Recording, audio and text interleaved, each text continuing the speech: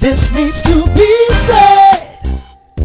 All the while we're keeping it real, yeah. There's so much to be said. We're gonna take our time. We're gonna change the world. Ooh, yeah.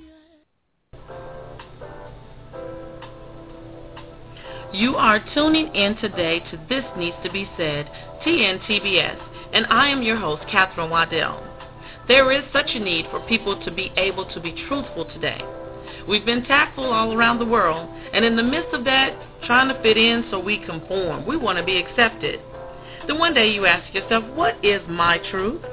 While digging through a lot of baggage gathered from wanting to belong somewhere and not sure what you believe, there's a crying out for all those things that should be said that are not being said. No longer will we pretend that there are no issues to address or that we are only going to talk about certain ones. This show, coupled with our blog site and our website, will be the beginning of you finding your way. There is an elephant in the room. Let's talk about it. You were thinking it? We're going to talk about it. Thank you so much for joining us today as we're going to help you get your house in order. Attorney Marjorie Brown is going to come and talk with us about sending our kids back to school. How do you cover the charges for the kids' expenses for school? How do you even begin to set that up, and what does that have to do with estate planning? Get your pen and paper out. Class is in session. Attorney Brown will be with us after this short break to let us know what estate planning has to do with our children going to college.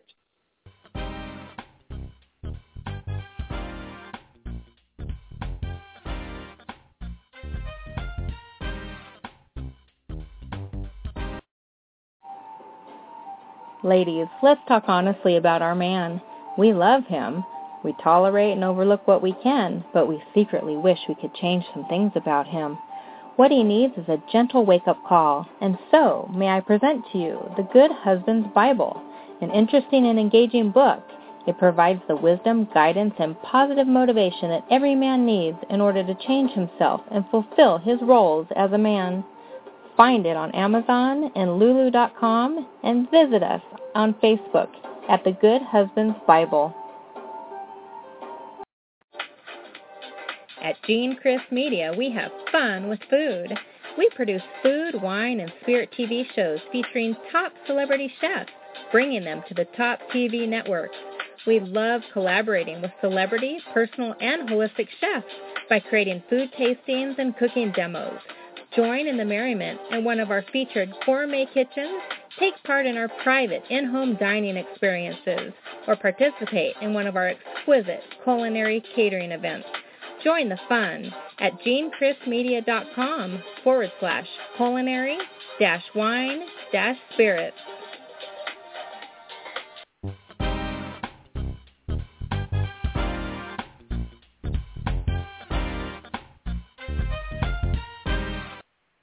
Thank you so much for joining us today for This Needs to Be Said. There is an elephant in the room. And we're going to talk about kids going to college and really what needs to be talked about. What does that have to do with estate planning? So we're going to be joined by Attorney Marjorie Brown in just a moment. But I want you to stop by her website at ncestatelawfirm.com. Hey, Attorney Brown, how are you? I'm doing good, thanks. How are you doing? Wonderful. I have to know. Estate planning and my kids going to school. Make that make sense to me. Well, having just sent one off to college myself, I started it, and you don't. It's when we talk about getting your own house in order. I started thinking about, what do I need to get my own house in order with my child going to college, and it hit me when they turn 18. We no longer they're considered an adult, and since they're considered an adult, their bank accounts, their health care decisions, even talking to the doctor, all these things we don't have access to anymore. Not saying that we need access to control, but, I'm always looking for the what-if scenario. So, there's the what if something were to happen with our child? And we're calling and trying to talk to a doctor who says, well, I don't have a HIPAA release for you. I can't really talk to you. I don't really know who you are over the phone. Oh. And we can't get the information that we need about our child. Or, if something were to happen and we need to close out accounts and do certain things for our kids, and we can't because why? Their house is not in order. Or let me phrase that, our house is not in order. And so I realized, and I started researching and realizing that, oh, my goodness, okay, none of us want to realize our kids are grown. But no, we don't. I have one I got one in high school this year, ninth grade, and I'm like, yikes. So, no. Okay, exactly. I say I got another one the same age. Yeah. So, we have to realize that, in the eyes of the law, they're considered adults now. And because they're considered adults, there's a kind of divide now between their life and our life. And not just the controls, but the decisions that need to be made or that may need to be made. So we go back to those basic documents that we talk about all the time. So, number one, and I've talked to my friends about this as well with their kids going off college. We need to make sure that our kids have a springing power of attorney in place. In case, we love our kids. We think that they're the best in the world. But unfortunately, there are other people out there that we can't control. So if they're in an accident, there was an article literally about a kid in college who was in a coma. And the parents had to go to court to get appointed guardian of their own kid who was over the age of 18 to be able to close out accounts and make financial decisions. And this is their own child. So, and the cost of going to court to get appointed guardian of your own child who can no longer make some of these decisions, that's very expensive. So, again, you get that springing power of attorney in place, and that takes care of that. And the springing power of attorney, just for those who haven't listened before or don't know, there's a regular durable power of attorney that goes into effect as soon as you sign it. And then there's a springing power of attorney that goes into effect only when it's necessary. So if there's an incapacity that comes about, then that power of attorney springs to life. So if something were to happen with your child and they were in an accident and they couldn't make some decisions, then that power of attorney would spring to life. But once they're able to start making those decisions again, that power of attorney basically goes dormant again. So you have that document in place. Then there's the health care power of attorney. Well, okay, you don't really want to talk to your kid about their death. Right, okay? you don't. So, but I put the healthcare power of attorney and a living will in the same category. So you've got the healthcare power of attorney. They need to name somebody to make healthcare decisions for them if they can't. Right. And they need to think about, well, who do you want to make those decisions for you? It can be mom, it can be dad, it can be, your auntie. Who is it that you want to be making those decisions? But then our kids are adults in the eyes of the laws now. So what is their opinion about their end of life? If something were to happen and they were in a coma and the doctor says that they're not going to come out of a coma, well, what is it they want? Do they want to be potentially hooked up to the machines, or do they not? They actually have an opinion, and they have a right to that opinion. I had somebody tell me, no, I'll let my son know what his opinion is and what his decision is going to be on this form. And I said, no, you can't do that. You need to actually leave the room so he and I can talk, because you can't make this decision for him anymore because he's grown. Oh, that gets me in my chest thinking about that. That is exactly. I thought it was tough for me as an adult to talk about. I thought it was, as an adult, thinking it was tough for me to talk to my family about my end of life. But this is taking a whole different turn. As you're talking, I'm hearing my kids who think they're invincible. Oh, I'm never going to die. What would their responses be? So I could understand that person being fearful for their kid. I'll tell them what their opinion is. Wow.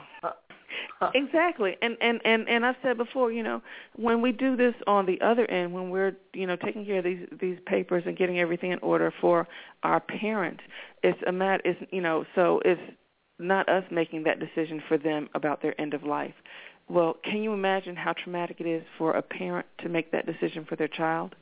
To have to say, okay, you know what, we've never had this conversation. I don't know what they want, but okay, I'm just going to, all right, I'm going to go ahead and say, let's just go ahead and remove the life support. when you don't know what they may want. Whereas if you've had this conversation and it's documented, then that decision has been made for you, and it's not you making that decision about your child. And granted, before they turn 18, that is up to us to decide. But once they hit 18, that's their decision. And then, so you've got your health care power of attorney, you've got your living will or your advance directive, and then you've got your HIPAA release.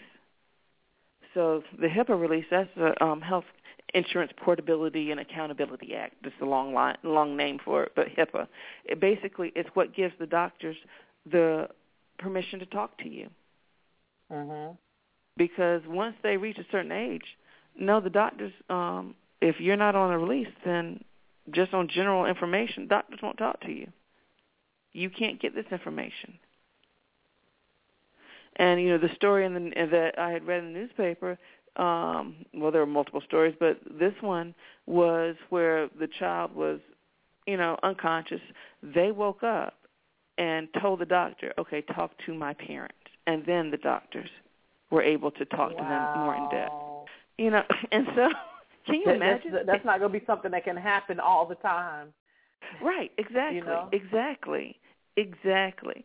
And then, so you've got those documents in place. And then, honestly, as crazy as it sounds, a will. What do they have? Exactly. What do they have? Well, you have to look at your family situation. If they have again, I've said before, you don't know how you're going to leave this world, okay? It could have been a car accident where there's a lawsuit involved. Well, if your 18-year-old or older now has a sibling who has a disability, and that sibling is on Medicaid, and depending upon your state, if you don't have a will, then part of your child's estate, might go to that disabled child, which will then kick them off of Medicaid. So again, they could do more harm by not just just having something jotted down, not just jotted down, but have something in place where you make sure that it doesn't go to this person, or if it does, it goes in a specific way. And even to the point where I look at at my church, and there is one girl whose mom has a disability. She's in a wheelchair. I don't know if she's on Medicaid or not, but I know she has a disability. Well, if something were to happen, and she's a single mom, if something were to happen to her daughter and everything goes to her, well, she no longer is eligible for Medicaid if she's on Medicaid. So it's not just a matter of, okay, yeah, they need a will. I need you to take a look at the family situation, the family dynamics, and say, is this something that I need to have in place to protect possibly my other child or to protect myself? That we need to have, we need my older child to have a will in place. So, we've got, again, your basic documents, your springing power of attorney, your health care power of attorney, your advance directive, your HIPAA release, and a will. But then there's one other one that I toss in there, and I didn't even think about it until I was in college orientation. And it's called a FERPA, F-E-R-P-A, and it stands for Family Educational Rights and Privacy Act. Once your child is in college and they're 18, you don't have a right to see their grades anymore. What? And I'm paying for school? Exactly. You might be paying. That was my whole point, sitting in that orientation, and I looked at my child. We might be paying for school, but unless they sign this FERPA saying that you have the right to see their grades, they can't tell you anything about their grades. They can't send you your grades. You can't look at their grades, nothing. Wow. At which point, at that orientation, all the parents in the room were looking around going, oh, you're going to sign that. Because our money's going to this school, and I need to make sure that you're on top of what you're supposed to be on top of here, so I know if you're going to stay here for another semester. Right. Right. So that adds one other document in place that, again, you don't even really think about. You don't know to know about that one, because I certainly didn't know about that one, because I thought surely I'm paying tuition. Surely they're going to let me. Question. Yeah, let me ask you this, because kids are not considered an independent student from their parents until they're 22 or 24. So I'm still paying for school, but I can't know about your grades, and you can't be an independent student from your parents until you're much older. But so that's confusing. At 18, I can't know your grades, but at 18, you cannot be considered independent, because as a parent, I would say, well, if I can't see the grades, then they need to pay for themselves, and the schools won't let you do that. So help me out. Those are two different areas, though. They can't be considered independent for insurance reasons. So they're on your insurance until they're 24. But I can't know what they're going to the doctor for. Exactly. Exactly. Oh, God. They're on your insurance. Your insurance is covering them. But unless you have a HIPAA in place for the doctor to talk to you, you won't know what they're going to. You can't know what they're going to the doctor for. The doctor can't talk to you because they're over 18. I know it sounds completely convoluted. It does. But that's the word. Convolute that word. Exactly. It is. It really, really is, because in one eye, we're going to cover them with our insurance until they're 24, but the doctor can't tell us what they're coming in for. And on the other hand, so you got that on one hand, and then on the other hand, we're paying for their tuition for college, but we can't know what their grades are unless they've signed this other document here. So this is, my wake-up call to all the parents who've sent their kids off to school, that, when they come home for fall break, Thanksgiving, whatever, you need to start getting this house in order right here and getting these documents in place, because without them, there can be catastrophes out there that you won't be able to step in and help. And there can be, again, you may need to know, you're not going back to school. You're not going back to this college or university this next semester. You need to sit home and work, go to community college, and prove that you can go back the next semester after that, because I won't know what your grades are. Now, and there's two sides of it. There's two sides of it. I just had someone to inbox me and said they were on a basketball scholarship. They didn't need their mom looking over their shoulder, and that's from the student's point of view. But as the parent, I'm feeling, entitled. I'm paying the bills. I have you on my insurance. You can't be an independent student, so I need to be able to look at it, rightfully so, to see if I'm wasting my money. But for the student who has that, yes, you may have to keep up a basketball scholarship in order to stay there. So if you get kicked off the basketball team and kicked out of school, I know your grades aren't good. But along the way, there's some other issues other than hiding and me being entitled or me having privacy. How do we come to terms with that? Because let's say that I'm the parent and the person who just inboxed me that is my student that I sent off to school. So we're at a stalemate. No, Mom, I don't want to fill out those forms. I don't want you to be able to see these things. And I'm saying, well, I'm paying these bills and I have to carry you on my insurance. I need to be able to see it, as opposed to having a tug of war and threatening, I just want to pay for you to go to school, just the extremes that can happen. How do we have that conversation? It's hard for me to remove the mom out of me in responding to that statement, because the mom in me says, if I'm paying any bill for you, then I should be able to know. But the realist in me says, okay, you're right. So addressing this person who's at school on a basketball scholarship, you need to keep a certain GPA to keep that basketball scholarship. Okay? Your coaches, while they want you to keep that GPA, their goal is for basketball. Okay? Our goal as a parent is for life. Our goal is to make sure that you are going to be able to graduate and be functional. Only a certain percentage of kids in school make it to the NBA, and even then, they still need to know. They still need to have an education. So our goal is to make sure that you stay on top of these things. So instead of saying, okay, you know what, you don't have a right to know this information, how about embracing a support system and making sure that you have help out there when you need it? So if you've got a full ride, okay, that's great. That's wonderful. That's excellent. That is, it really, really is. And I truly do believe, there are times where our kids mess up and they need to be able to fix that mess up on their own without us stepping in. I do believe that. But there are times And you may be able to work out an agreement where it's not a matter of, you're not checking on them every week on their grades, what their grades are. But you know what? If I'm calling you and saying I'm having a problem, and you can't even call the school and talk to a professor or talk to anybody about it, well, I can't help you because you haven't signed this form. So it's speak on your behalf. Yeah, exactly. I can't speak up for you if I don't know what's going on, and even if there's some trouble areas. Yeah. Exactly. So you need that support system no matter what. And trust me, I get it because I don't want to call them a stubborn person, but I was that person. It wasn't a basketball scholarship, but it was it was based on my GPA. I got a scholarship for college, a full ride. And my thought was the same thing. I'm paying for all this. But as you get older, you realize you need that support system.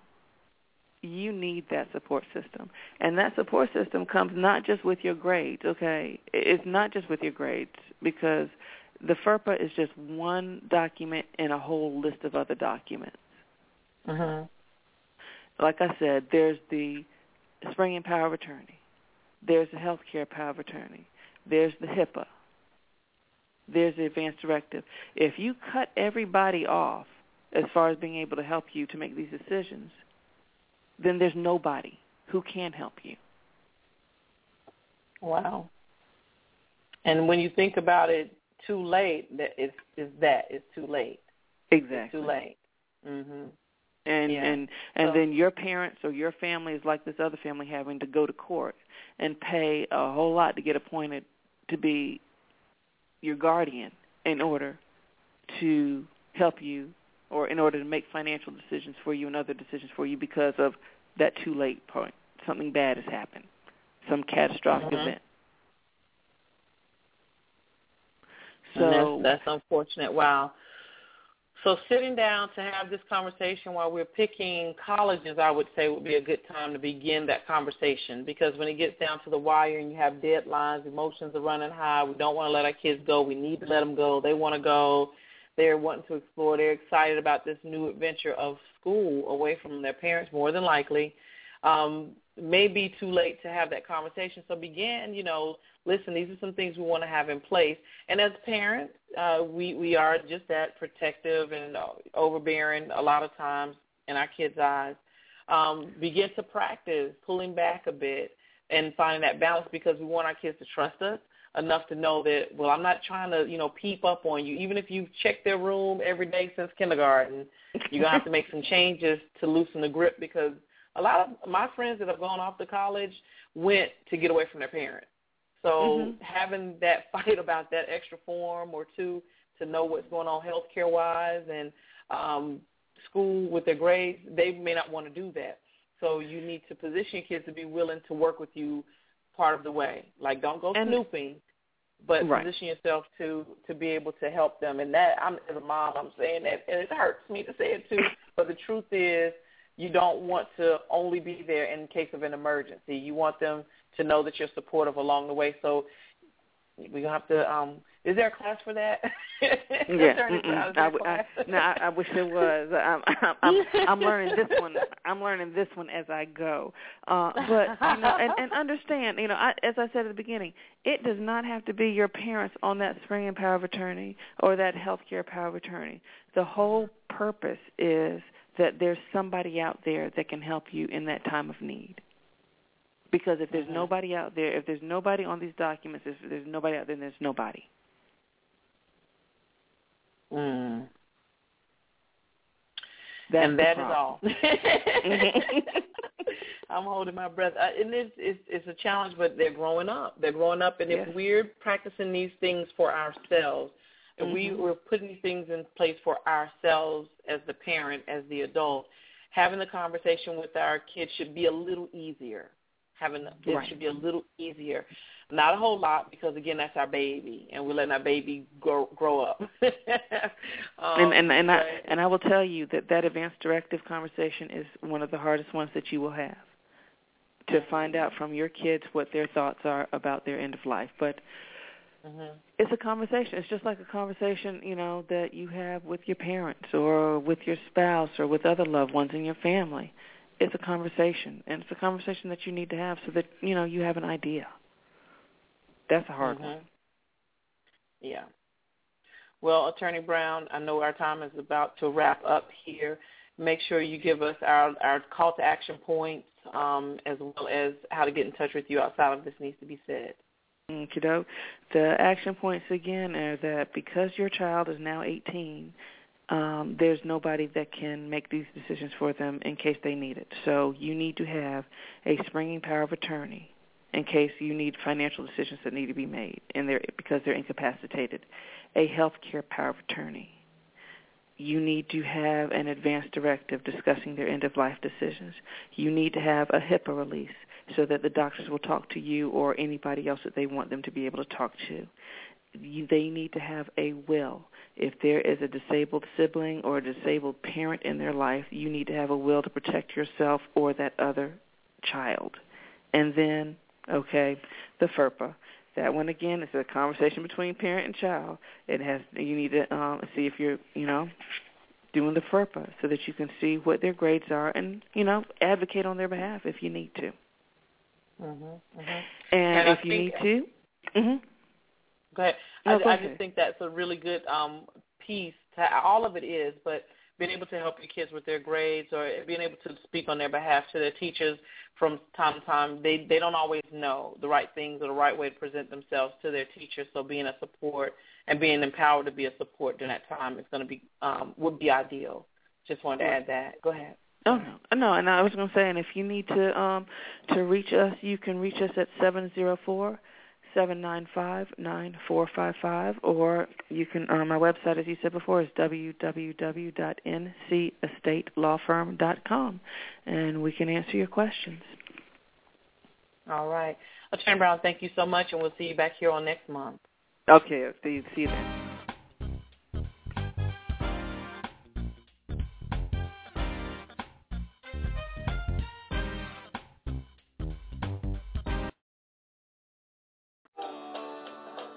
Students use text messaging as their primary means of communication in this day and age of technology.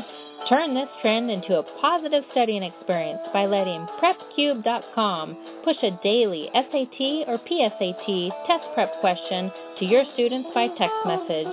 Help them develop a consistent study habit and at the same time eliminate procrastination, starting early in high school for their school careers. Tablet-friendly and online tutoring also available. To sign up and for more information, go to PrepCube.com.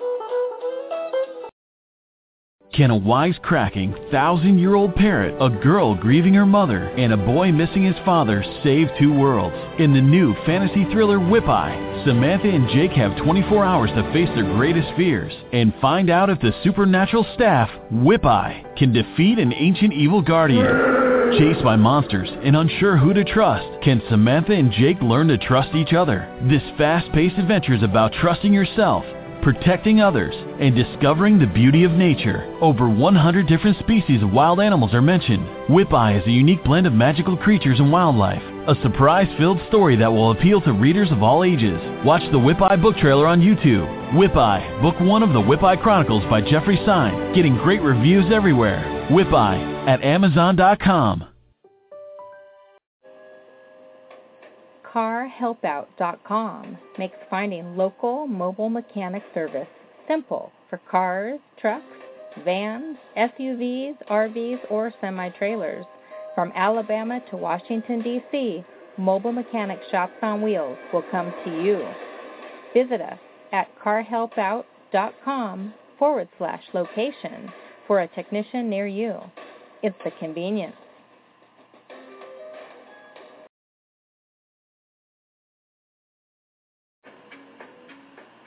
Are you looking for a personal handmade custom gift for your wedding or your bridal party?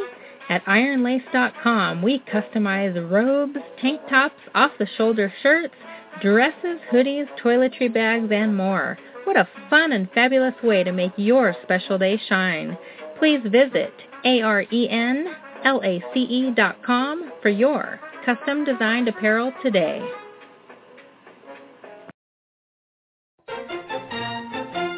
I'm Darren Marlar, and this is your daily dose of weird news. The Colorado mountain town of Montezuma is suing its 61 registered voters in an effort to sort out the results of an April election that the lawsuit says was filled with errors. The lawsuit filed last week commands the voters to appear in court so a judge can examine the election results for mayor and town board. 12 people ran for mayor, and Leslie Davis won by 3 votes.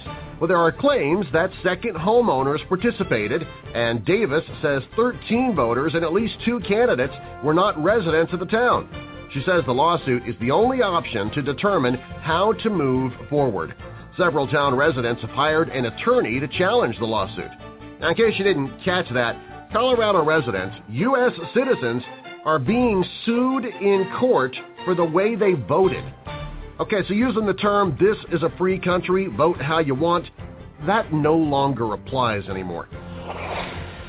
The Wall Street Journal reports the National Football League has eyed 3 possible performers for the 2015 Super Bowl halftime show: Rihanna, Katy Perry, and Coldplay. Hey, guess who's not going to be watching the Super Bowl halftime show this year? This guy. A mother in the advanced stages of labor thought that she had just enough time to stop off and register her 4-year-old son at a Houston area school en route to the hospital.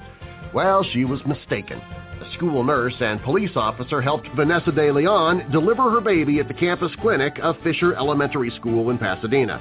The boy, named Giovanni, weighed 6 pounds, 3 ounces. De Leon says her contractions began earlier in the day, but that she was intent on registering her son Alex for pre-kindergarten at Fisher before giving birth to her 4th child.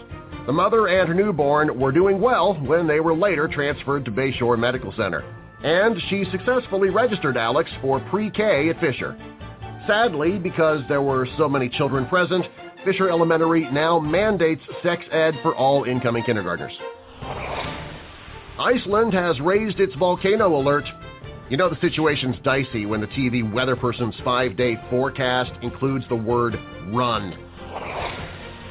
Speaking of weather, an eastern Iowa farm has found a creative way to celebrate Today Show weatherman Al Roker's 60th birthday. Bloomsbury Farm in Atkins has put together a 10-acre corn maze that shows Roker's face and reads, "Happy 60th, Al." Farm owners Dave and Karen Peterson have chosen a different theme for their corn maze each year for more than a decade. They work with the Maze Company, which designs and cuts the corn. Karen Peterson says the couple chose Roker because he seems like a great guy. They also appreciate his charity work. The corn maze took 6 hours to cut and includes 2 miles for the public to explore. It formally opens during the Labor Day weekend and runs through Halloween. And Roker guarantees pleasant weather throughout the entire period. A New Jersey man spent his 101st birthday at work in the job that he has held for 73 years. Herman High Goldman still works 4 days a week at a light fixture company.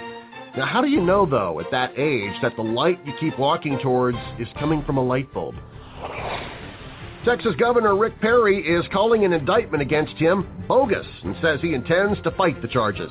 Governor Perry was indicted by a grand jury in Travis County, a Democratic stronghold in a heavily Republican state, over a funding veto that he made last year. Perry's expected to survive the court battle, but officials say the trial could drag on for months, casting a shadow over his possible campaign for president in 2016. The governor, he was indicted for 3 things. 1, abuse of power. 2, coercion over a funding veto. And 3, I can't remember the 3rd one. That's your Daily Dose of Weird News. I'm Darren Marlar. You can find more weird news at dailydoseofweirdnews.com. Calling all dreamers. Dreamers, come and get it. You ready? Come and get it. You want it? Come and get it. Right here. Come and get it. For real. Just come and get it. Takes work, but you can get it. Takes time, but you can get it. Stop talking. Come and get it. Keep pushing and you will get it. You hope and ask for great things when You strain, watching others make it happen easily, it seems. But you don't see behind the scenes, it's called the real deal. You gotta make it happen now, that's keeping it real. You ready? Come and get it. You want it? Come and get it right here. Come and get it for real. Just come and get it. Takes work, but you can get it. Takes time, but you can get it. Stop talking. Come and get it. Keep pushing, and you will get it. You may have heard of faith without work is dead. If you're just depending on faith, you are misled. Even with the unseen working for you, you still have to give it your all and do your part too. You ready? Come and get it. You want it? Come and get it right here. Come and get it for real. Just come and get it. Takes work, but you can get it. Takes time, but you can get it. Stop talking. Come and get it. Keep pushing, and you will get it. You ready? Come and get it. You want it? Come and get it right here. Come and get it for real. Just come and get it. Takes work, but you can get it. Takes time, but you can get it. Stop talking. Come and get it. Keep pushing, and you will get it. And you will get it. And you will get it. You gotta want it. You gotta want it. How bad do you want it? How bad do you want it? You gotta want it. You gotta want it. How bad do you want it? How bad do you want it? You ready? Come and get it.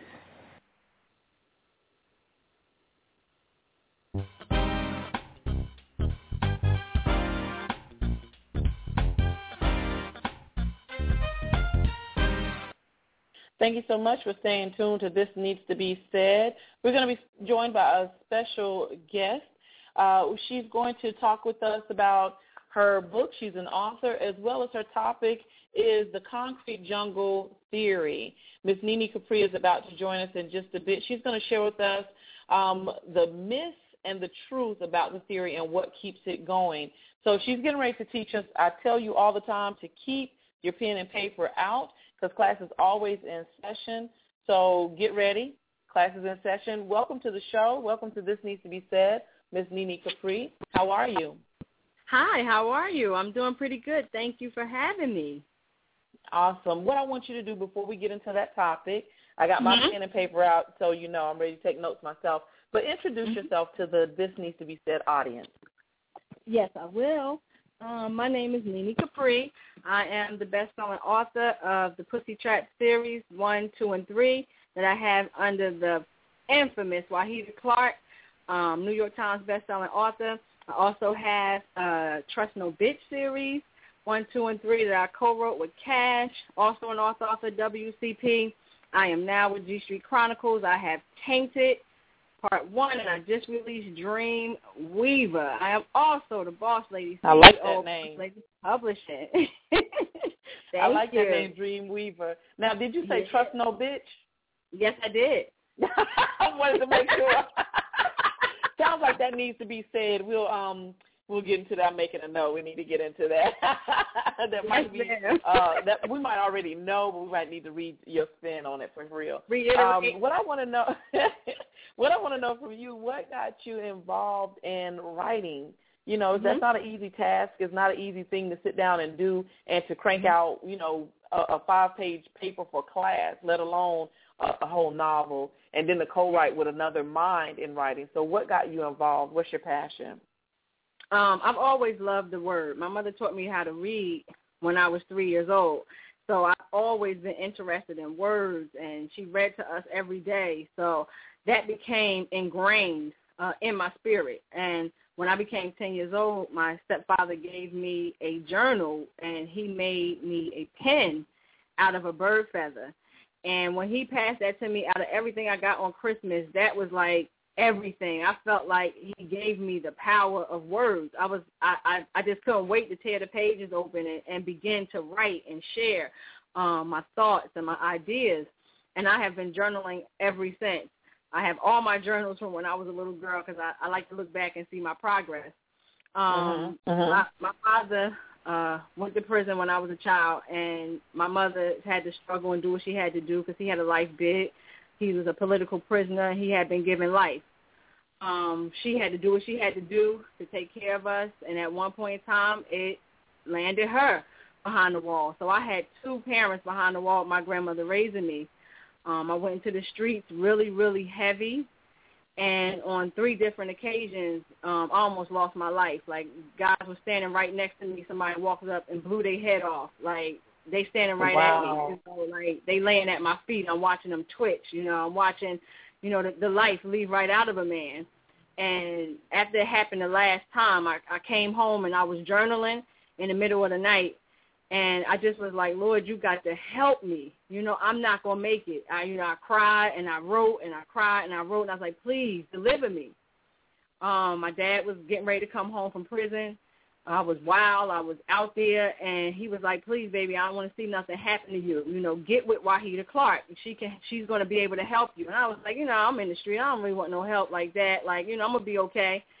And Wahida reached out to me. And I was like, you know, she said, if you want to really get out, if you want to be saved, come move with me. Like, I'm going to take you up out of here. And I'm like, I don't know this lady. And, you know, she knew my family, but I didn't know her. And I was like, no. But when I was riding home in the cab from my father's house after talking to Wahida, all the flashes of all the death and the pain and the transgression just played in my head like a movie in 3D. And my prayer came to the front of my head. Didn't you ask me for help? And I came in the house. I ran up all them project steps. I got on that phone. I called Wahida. I said, I'm coming. She took me up under her wing. And I said, let me get my money right. I said, give me about a week. You know, I got to do what I got to do right quick. And I'm coming. And I came into her house. She took me in like her daughter and taught me and trained me, put me in business. And then she fell behind, and she went behind the wall in 1998, and it felt like I lost a mother all over again. She discovered that she could write in there to take care of her family because she had left us out here. She had 2 teenage daughters. She had me. She had her husband behind the wall, and she needed something to do when she came home. And she started the company. She told me to go to school. I started getting my degrees until she got out, and when she came out, I fell right in up under the publishing company, became street team first, and then became an author in 2011. So it's been a beautiful journey, and I'm just blessed that I can put my mind, my spirit, and my heart on the pages and give it to the readers so they can have something good to read. I'm blessed. Wow. Well, I love your energy. And that's one of the things. I love reading. I have books that I need to pass on to other people. I'm a book hoarder. I read my books. I'm an avid reader. But I love how the stories come to life. And you do wonder, what part of the author is in the book? So how much of you would you say have you put into your writing, or is it a lot more of your imagination than you in the book? It's all me because I had a lot of friends who fell. Like, I'm almost 40, and half of my friends are either dead, and some of them are incarcerated or even strung out on drugs. But their spirit and their personality has lived with me all this time. So I bring them back to life in my books. I give the characters their names. I bring up real-life situations. You know, some of it is fictional, but a lot of it is just me. It's just my character. The females are very, very strong. You know, I like to write strong black women. They not taking no junk. Their tongues is slippery. And don't come for them. You know, don't come for them. And I like a strong black man. So I use the people around me, the situations I've had in my life, my past, because as long as I can keep looking at my past, it doesn't become a chain around my ankle. I'm able to look back and say, yeah, I did that, but look what I'm doing now. So I always put it in there so I can stay humble, you know, so I can just stay grounded and centered. So, yeah, that's how I do. Okay, good deal. Now, what I want to do is take a short break. I want to, before we go to the break, I want you to tell me about this book, Trust, what is, I'm going to mess up the title of it. All I remember is bitch. Trust. You said that I was like shocked. Yes, Trust No Bitch. We have part 1, 2, and 3, and that's the series that I co-wrote. I wrote the Pussy Trap by myself, that series, but I co-wrote Trust No Bitch, and I came right up out of, the Pussy Trap right into Trust No Bitch. And really, sometimes the bitch you can't trust is not a woman. It just might be a man. So you got to get in them pages and find out what's going on. Oh, wow. Give your website. We're going to go to a break, but give your website before we go to this break. Okay, they can catch me on NiniCapri.com. They can also catch me on Twitter, Instagram, Facebook. I'm always Nini Capri everywhere you need me. Google it. All right. We'll be right back after this short break.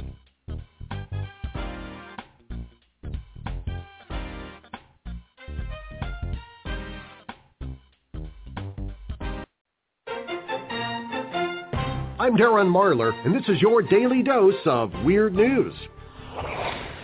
When police pulled over a car in Pennsylvania, they found a thoroughly intoxicated man behind the wheel with his 8-year-old nephew sitting on his lap steering and his 9-year-old nephew in the back. You know, that's something you don't see much of anymore.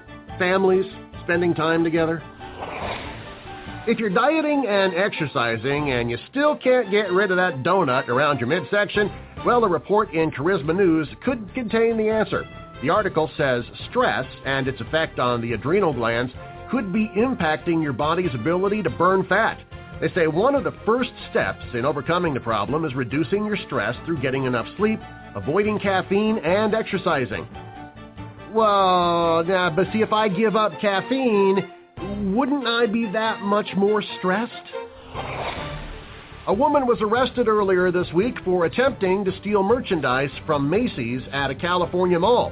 The 45-year-old woman was caught with items in her purse by Macy's security personnel. During a struggle, the woman's shirt and bra came off and she ran to her car, leaving her purse, shirt, and bra behind. Authorities found her driver's license in her purse and commented that her driver's license picture was not the best likeness.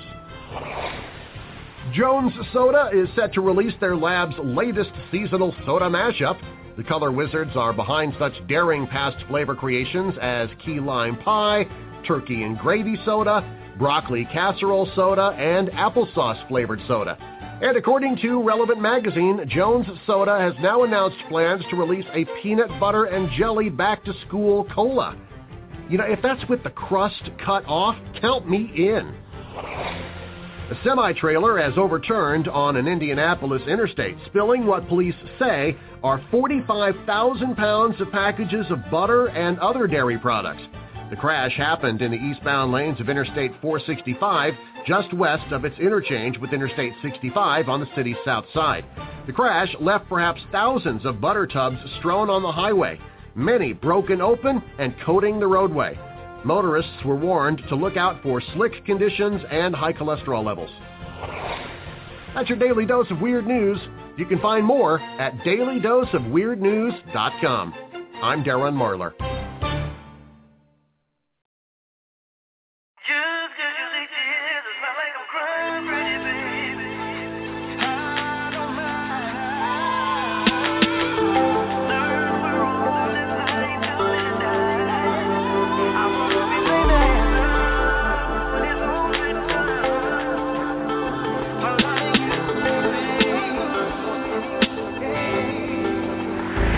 I wanna be baby for loving you.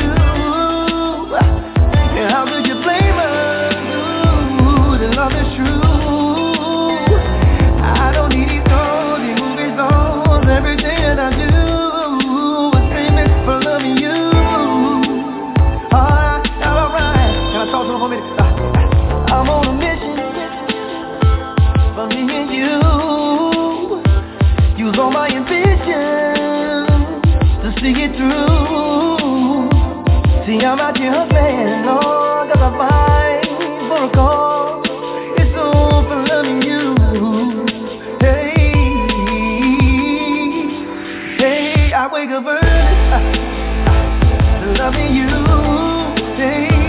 I get my hands dirty.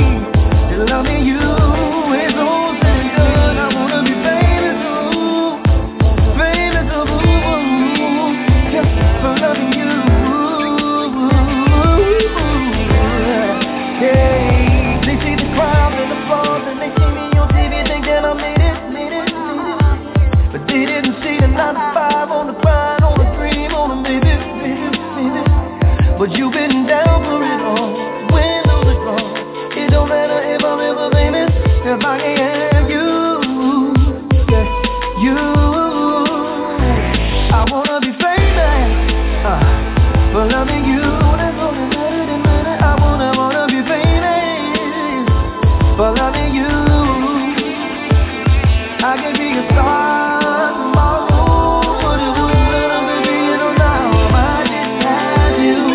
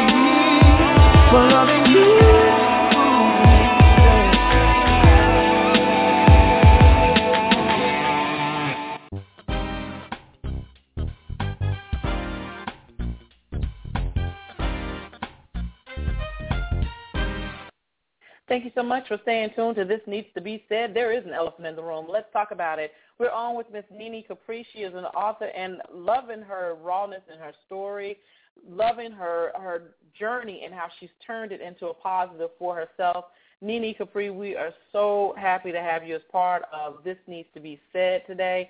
Already got feedback over the break, loving your story. They love your energy. And we're going to keep sharing because you have a topic today that what I'm going to be learning about, the concrete jungle theory and why it's been able to stay alive. So I'm going to turn it over to you. I'm ready for you to teach the This Needs to Be Said audience about this concrete jungle theory. All right? Yes. Thank you. Thank you to all the callers and listeners. We appreciate your support to the show. I will say this to begin. My earliest memories. I can remember growing up in and around Newark, East Orange, and Orange, New Jersey, seeing the dynamic of the drugs coming to our community. I seen that happy 1970s type spirit of free love change to hate overnight. I watched that hand-to-hand money, drug connection, and as a child, you would think that it would kind of scare you, but to me, it was sexy. Like, I wanted to be involved with it. Like, it had a drawing power. Watching a man, say certain things and move a certain way, certain type of car, certain type of a woman on his side. It was just a whole different look that flooded into the communities back in that time. I was living in the projects, and I started hustling around, 9 to 10. They asked you to run a little something over across town. They asked you to do this, do that. Hey, little mama, run this over here for me. And you start doing that. Next thing you know, you caught up. You running stuff. You're doing favors. You watching out for the police. Like, all of that is a dynamic. I can remember being in 6th grade and still loving it, still doing my thing, and my teacher saying, Nene, where do you live? And I said, I live in the projects, all proud, like I was living somewhere. She said, baby, that's not a project, that's a success. And it changed my whole dynamic of how I thought about where we were, and I just started watching the different, watching how people stayed in the projects for generations and generations and generations, and like passed their apartments on. Like you had grandparents who could pass their apartment on to their child, and then the mother move out and pass the apartment on to her child. I think that like it's property. Yes, like it's property. And I think when you watch the Evans Family, when you watch Good Times, that is a perfect example how they were stuck in that 2-bedroom room all the way up till Thelma got married and pregnant. Like it was generations stuck in that room. And in between that, you're getting fed drugs, alcohol, bad press, fight to the end, no type of let's be together. Even in that whole building with everybody in there, they still want you to feel like your unit is separate and you're different. And then you have people who stay with each other in them buildings for so long. Everybody has children with each other. Everybody's connected. But at the same time, it's so much hate and destruction planted into those communities. And it has been able to stay so successful because Shaka Zulu said it best. He had let in an enemy into his tribe. Within a small period of time, they turned him against his mother against him, his children against him against his children. And at the end of the movie, he's sitting there in his broke-down palace. His mother is dead. His family is gone. Everybody's turned their back. He lost his whole kingdom.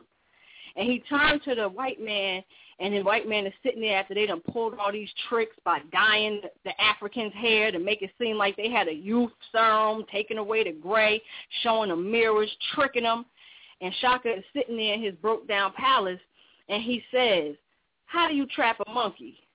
And the white man looked at him and said, I don't know. He said, show him something shiny. It's the shiny things that keeps us in that mentality of hate, of rob, of don't care for your brother, don't care for your sister, step on your brother, step on your sister, do for yourself. In other countries, they come over here, they live 100 in a house if they have to, until each person saves up to get out of that house. And next thing you know, they got stores and everything in our neighborhood, and we still consumers. Our money goes around our community one time. In China, Chinatown, or anywhere in our communities, their money circulates 6 to 10 times before it even leaves that community, making sure everybody is prosperous. And then they sending us to the corner store to eat ooze and noodles and everything, diet, television, media, bread, hatred. That stuff goes into the very DNA strand. And it goes on for generations and generations. Illiteracy. That is something that can be passed on through the generational strain, where you have children being born illiterate because the parent and the parent before them and the parent before them and the parent before them had no education. So it's like they breed that into the community, and it keeps it going. That concrete jungle is for real. That dog eat dog, people with a beast-like or animal-like mentality. Not that there's not any good people in our communities, because there's plenty of beautiful people in our communities, but they can't get out because of the institutionalized slavery, different things like that, weaved into the community where you can only get for so far. Joe Fagan talks about that in his book. And Frantz Fanon, he talks about it in The Wretched of the Earth. He talks about that DNA strand, depression, how it's just in our strand. We have 400 years of murder, lynching, beating, rape, killing our babies in front of us, cutting a woman's stomach open, letting the baby fall to the ground and stomp his head to put fear. That fear is in our bloodstream. Our kids nowadays, they have that I don't care attitude because they don't see no future for themselves. Have you ever seen on television where they're painting a beautiful picture of our ghetto communities where people are doing well and loving? No, they're showing you a fantasy life. And our children are saying, I can't get that. Only way I can get that is if I'm a rapper, if I'm a singer, if I perform. That's the only way I'm going to get out of here. They don't see no life. They don't see being a grandparent. Our grandparents their whole life, so we wouldn't have to. They lived for the next generation so that we would have better.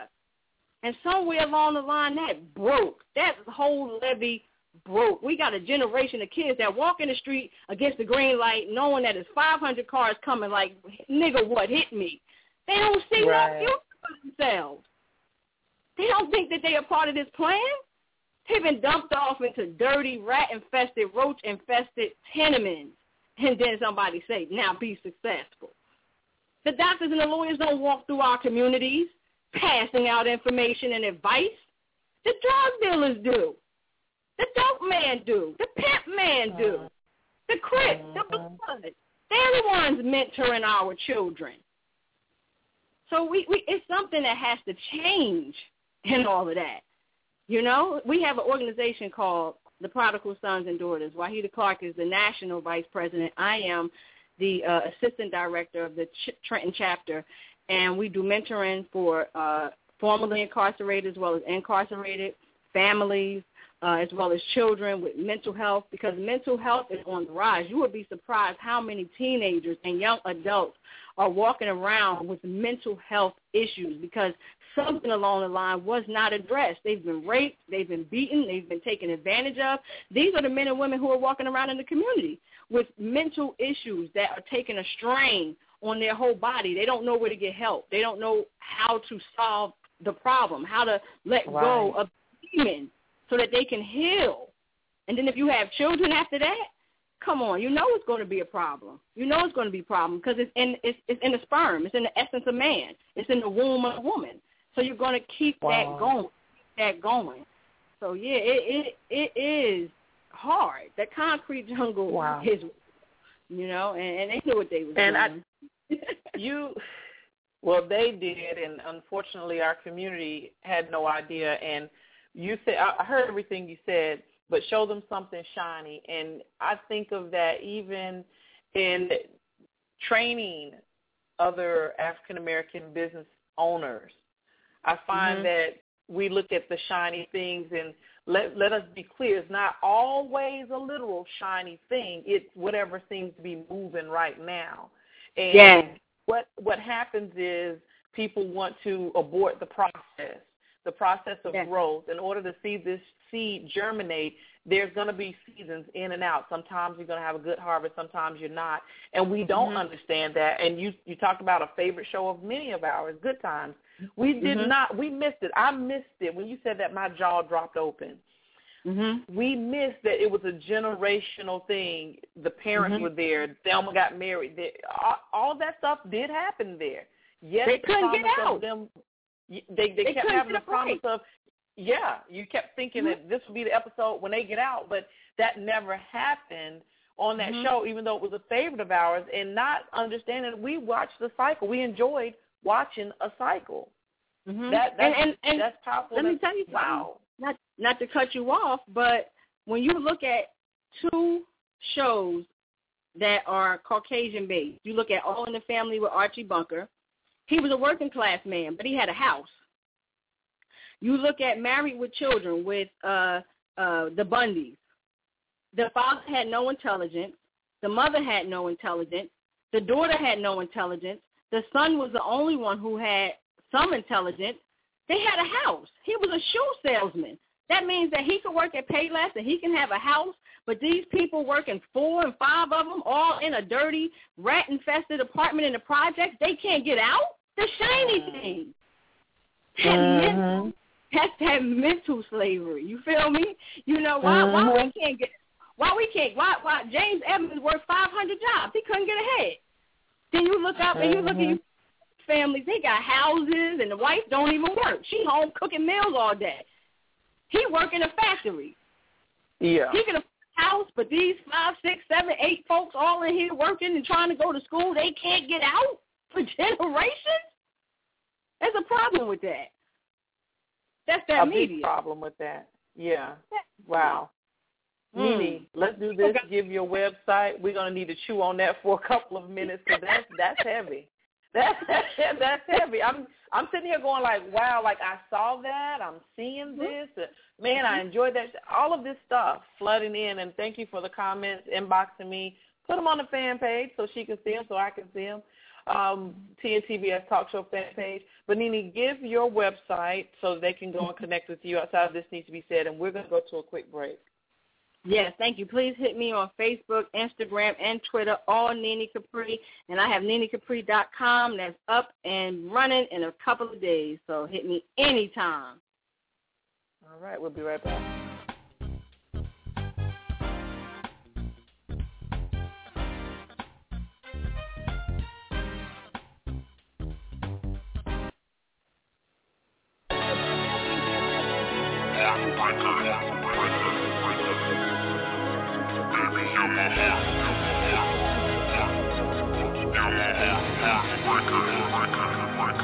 I'll be honest, babe. When it comes to commitment, I don't put myself up in it, 'cause I got so much going, babe.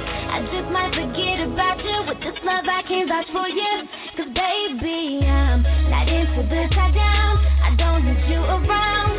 Ooh, I might hurt your feelings, baby. Ooh, you are really cool, but I got stuff to do. I hate to break it to you, I'm a heartbreaker, breaker. Baby, I'm a heartbreaker, breaker. Baby, I'm a heartbreaker. Baby, I'm a heartbreaker.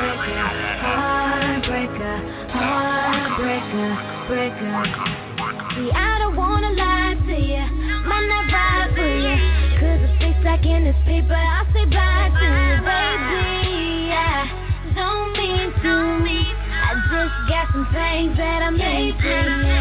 Not into the tie down, I don't need you around. Ooh, I might hurt your feelings, baby. Ooh, you are really cool, but I got stuff to do. I hate to break it to you, I'm a heartbreaker. Baby, I'm a heartbreaker.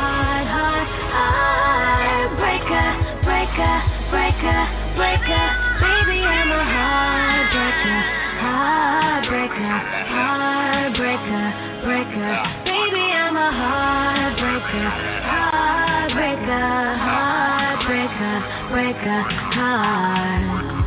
I'm a heartbreaker by nature, and you should already know it. If I get your heart, I'm gon' break it. So fast if I go, I will hurt your feelings, babe. I'm not really with that, babe. 'Cause baby, I'm a heartbreaker.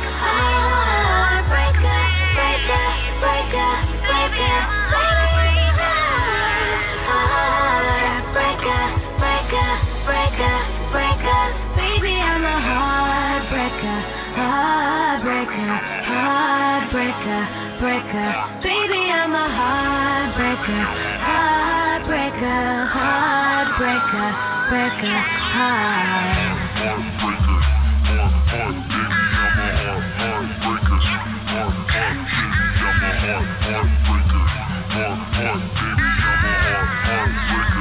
Baby, I'm a heartbreaker.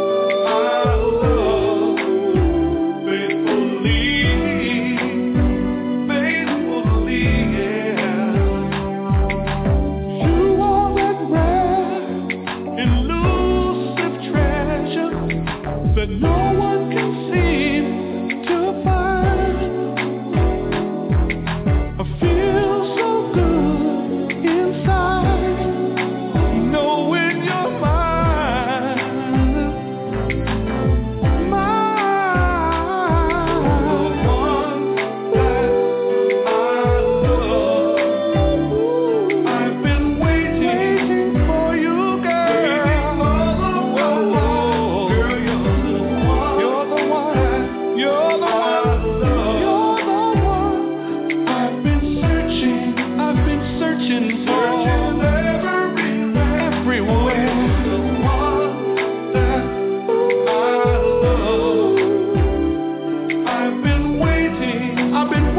For you, baby. Girl, tell me over and over and over and over and over and over and over that you love me too. Oh, tell me over and over and over and over and over and over and over that you love me too.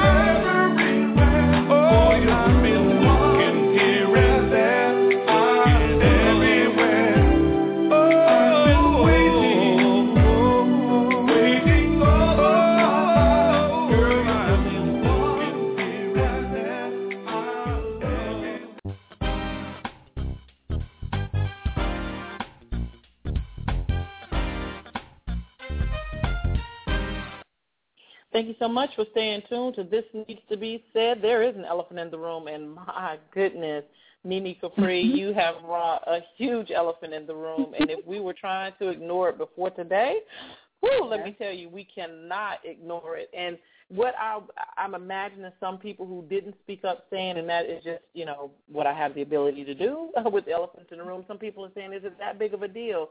When you look at what's going on, when you hear, when you see what you've been seeing, we've been watching shows like Good Times. And let me tell you something. The Married with Children script was written for a black family, and because they would not allow it, now you have the Bundys.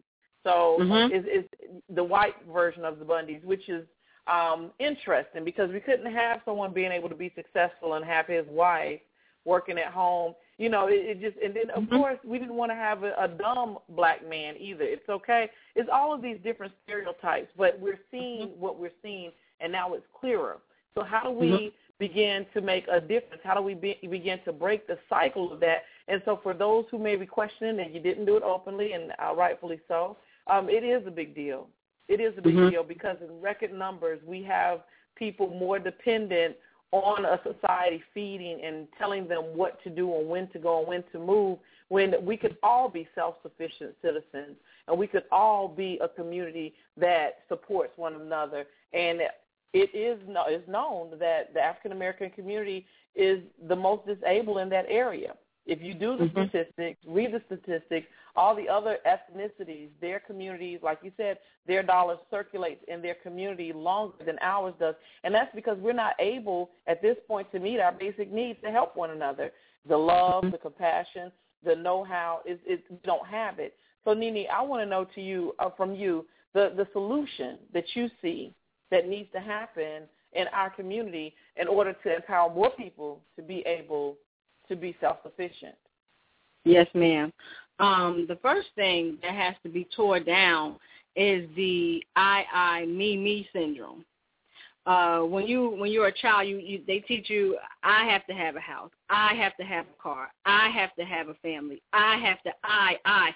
When you constantly feed a people the I, me syndrome, then what's happened to your neighbor is not your business. What's happening to the man down the road is none of your business because I have to worry about myself.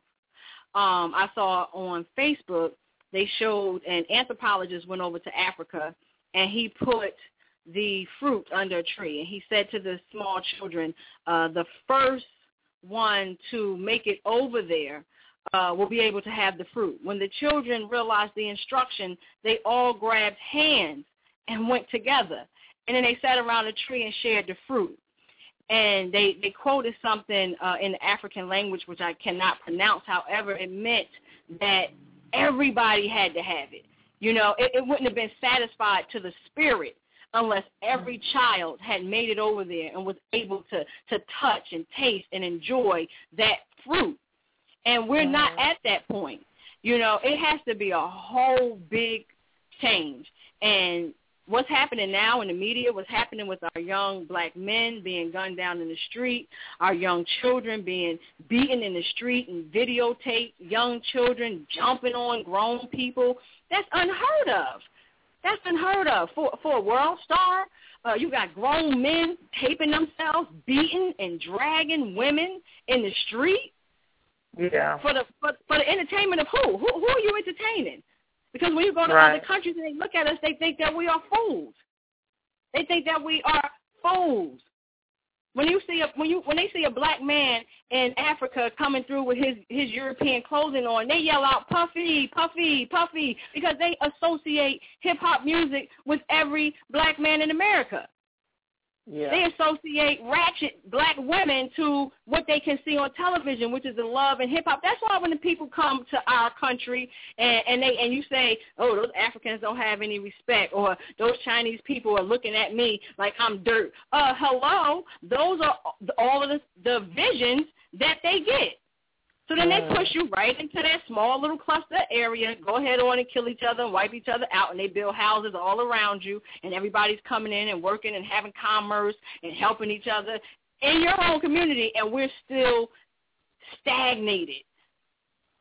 You got people fighting over blocks that they don't own. You got one man going to kill another man. His mama don't own a house on that block. How you going to kill a man for a square feet of concrete that you don't even own? Don't come on this block. You don't even own your car that you park on that block. Something has to be changed. It's going to take 100% dissatisfaction to bring 100% change. It's not going to help if a few people are dissatisfied because they're able to distract us so easily. Here, go throw water on yourself. Here's this, here's that. Shut up. Don't look. Nobody's paying attention. Don't even worry about it. Sometimes you look up and you say, well, Dad, what happened to that big thing that was in the news? They done swept that so far under the carpet, you're not even thinking about it because they done opened up a new club. You know, they done put out a new brand that you have to have, that you have to get to.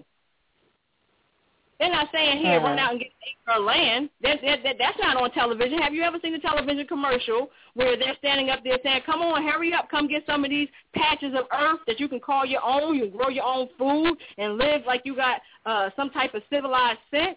Absolutely not. They put things up there they know that you cannot get, and people go out there, rob, steal, and kill to have them. Trying to be successful. I'll say dying to be successful. I won't even say trying. I'll say dying to be successful. And that's, I mean, you said a mouthful. For those who say, well, I give, it's going to take all of us locking hands to give together, because those who don't give, those who look out for themselves, and again, let me be clear, you have to take care of yourself in order to help other people, but for that person who's always taking care of themselves and never helping those who really do need help, and you know who really does need help, and those who are just getting over it, trying not to have to put forth any effort, you look and you pay attention and you listen. But for those who are never helping other people, they're the ones telling those who are trying to help others, you shouldn't do that. They're always warning you against, don't do that, don't help. You need to pay attention. For me, when I started This Needs to Be Said, and when I know we're about to wrap up in just a little bit, when I started This Needs to Be Said, if it wasn't for the people who helped me along the way, I wouldn't have it. If I had to wait to save up a certain amount of money to get there, it wouldn't have happened. So the universe opened up to me the resources that I needed to be able to do what I'm doing and to maintain for 5 years and growing. And I do my best to give and support and share with other people. There are some times that people mishandle that, but that's on them.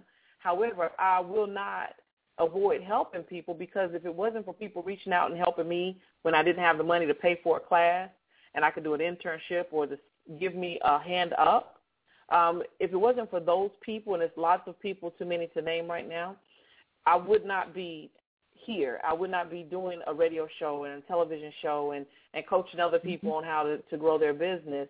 I wouldn't be doing those things. And if I listened to all the people who said you shouldn't do that, I wouldn't be here today. And we need more of that fighting through, because it's a mentality, and this thing is deep. If we're thinking of where slavery came, you have to convince a person to do it your way, because you can't right now have two people in the room that agree on dinner. What are we going to have for dinner? Well, I want steak. Well, I want chicken. Well, I'm a vegetarian. People are changing their mind just over dinner. So, yes, to make a movement that you're going to be met with some friction, a lot of friction, because this is going to turn things upside down. The shiny thing syndrome, I'm going to call it, would go away. It would be no more. You would be okay with not having to be like the other person, have exactly what they have and compete. Why are we competing, Yes. So this is a huge topic. I don't know how we even dare to do this in one show. But this is a lot to think about. And if you are inboxing me comments, please put them on the Facebook page, TNTBS Talk Show fan page. I know this is an excellent topic. I'm here, and I'm glad that you all are enjoying it. Make sure that you put it on the TNTBS Talk Show fan page. Nene, this has been great. We're going to wrap up, but I want you once again to let people know about your book, how they can connect with you outside of This Needs to Be Said. And I want to thank you for being a part of the elephant in the room today. Wow. I appreciate that. Thank you for having me. I thank you so much for giving me this platform. I'm more than an author. I hold 2 degrees in philosophy and law. I'm on my way to law school. I own Boss Lady Publishing. I also own Right and Royalty Entertainment, where we have Right and Royalty Radio every Wednesday and Sunday night. I have the Pussy Trap Series 1, 2, and 3, Pussy Trap 4 coming your way. I have the Trust No Bitch Series 1, 2, and 3 with a prequel coming. Watch out for that. And I have Tainted 1 out, 2 is coming. And I just released Dreamweaver. And, I'm Nene. I'm humble to talk to you. I'm thankful. If you hit me up, I will hit you back anytime. Twitter, Instagram, Facebook. I'm always out there sharing with my readers and people who want to connect with me. And I'm honored. I'm just honored and I'm blessed that I'm given this platform and that I could come and speak with some intelligentsia and be able to give to my readers. All right. I love it. Thank you so much for your time. Thank you. Thank you. And we're going to have to, we'll continue. We're going to have to talk some more about this. Oh, my goodness. You can part 2 me anytime. All right. Thank you so much for being a part of This Needs to Be Said. There will never be a point in your life where it's the right time to do a great thing. If you're waiting for that perfect moment, that perfect timing, it's not going to happen. You know what you have to do? You have to create the perfect time and the perfect opportunity and the perfect situation. That a lot of people become comfortable. They stop growing. They stop wanting anything. They become satisfied. People getting ready to go to jobs that they don't like, jobs that are making them sick. You see, when you're not pursuing your goal, you are literally committing spiritual suicide. When you have some goal out here that you're stretching for and reaching for that takes you out of your comfort zone, you'll find out some talents and abilities you have that you didn't know you have. When the messenger of misery visits you, what are you going to do? What will keep you in the game? There are things that you think you'll never need to know, that you may only need to know one time in your life, but that could save your life because you had that knowledge. Unless you attempt to do something beyond that which you've already mastered, you will never grow. What is it that you looked at some point in time and you decided that you couldn't do it, that you talked yourself out of it? You're waiting on your next door neighbor to make it happen for you. It may not happen. If you're waiting on your mother or your father, they may be so ancient in their thinking that they don't understand this opportunity that you have. And if you're waiting on them, it may never get done. You don't beg average people to be phenomenal. You don't beg good people to be phenomenal. You just are phenomenal, and you will attract phenomenal. What reason can you remember that you can call on, that you can reach on, that can make you get back up? Find that reason. If you're not where you are, if you're not where you want to be, if you don't have what you want to have, if you're not where you think you should be at this particular place, it has nothing to do with the system, but it has everything to do with the fact that you're not making the sacrifice. I want you to make that dream become a reality, because if you don't, you will be working for somebody else to make their dreams become a reality. Everybody is against you or don't believe in you no more. And let me tell you something, that's a lonely feeling. It's a lonely feeling, particularly people that you're doing it for.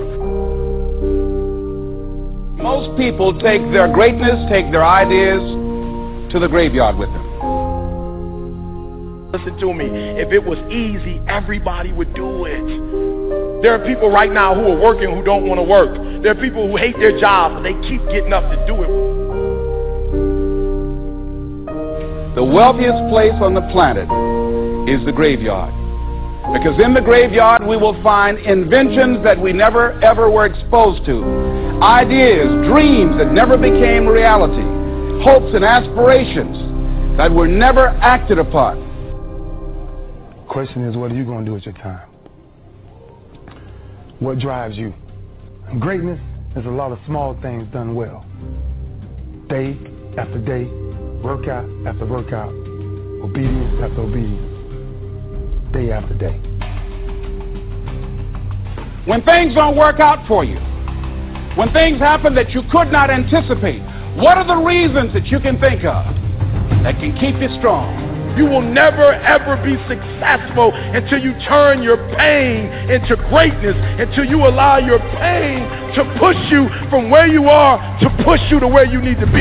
Stop running from your pain and embrace your pain. Your pain is going to be a part of your pride, a part of your product. I challenge you to push yourself. See, it's easy to be on the bottom. It doesn't take any effort to be a loser. It doesn't take any motivation, any drive in order to stay down there on a low level. But it calls on everything in you. You have to harness your will to say, I'm going to challenge myself. I mean that what you did last week don't count. Today is the only important day. There are 86,400 seconds in a day, and how you use those are critical. You got 86,400 today, and what you do today is going to cement who you are. Nobody's going to talk about what you did last week. That the biggest enemy you have to deal with is yourself. There's an old African proverb that says, if there's no enemy within, the enemy outside can do us no harm.